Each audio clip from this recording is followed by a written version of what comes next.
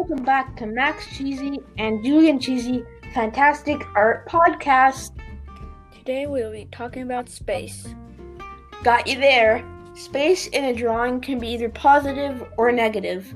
Positive space is the objects and negative space is the background in a drawing. In Vincent van Gogh's Starry Night, the negative space will be the night sky and the positive space will be the houses at the bottom of the painting.